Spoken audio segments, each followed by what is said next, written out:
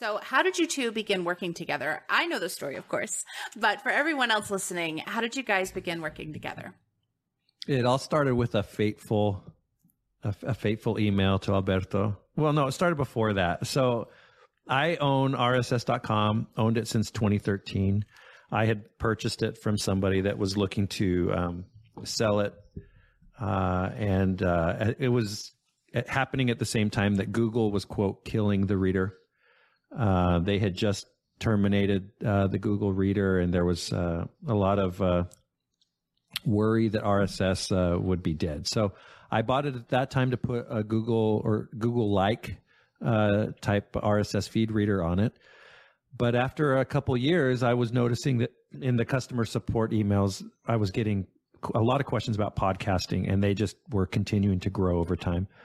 And I realized I needed to offer a podcasting solution as well as a feed reader solution.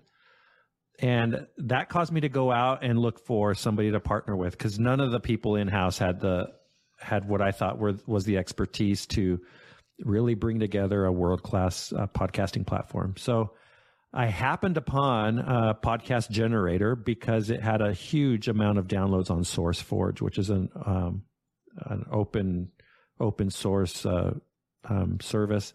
And I saw that the guy's name was Alberto Betella. I'm like, hey, I'm going to find out who this guy is. I Googled his name. I found out he had a PhD.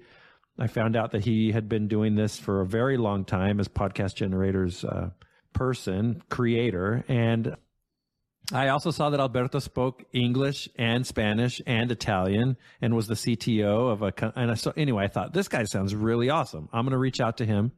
And I wrote him a very quick email, just telling him that I spoke the same language as he did, and could we talk, basically. And Alberto, thankfully, what caught his attention was that it was a 3-letter domain. I wrote him from the RSS.com email address, and he, thankfully has an affinity for short domains. And so yeah, that's how we got introduced. Is I saw a need in our platform for supporting podcasting. And Alberto definitely had what I thought was the world-class platform for doing that on the open source world. And so that's why I reached out. Alberto, anything to add there? No, I think it's great as an overview.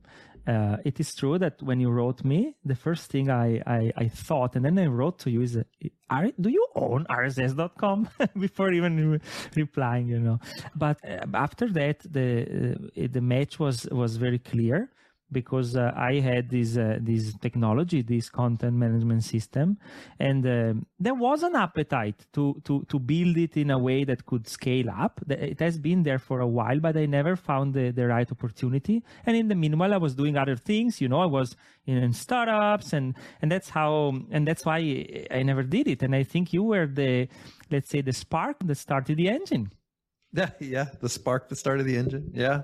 I mean, certainly it was very serendipitous that we found each other. We matched very well in our interests. And he definitely had the experience that made me believe that, yeah, this really could be something to spend time on. Whereas before it hadn't really peaked. Podcasting was definitely not new by 2016 when we started talking. Or was it 2017? I don't even remember, Alberto. 2017? It was July 2017. I remember. Yeah.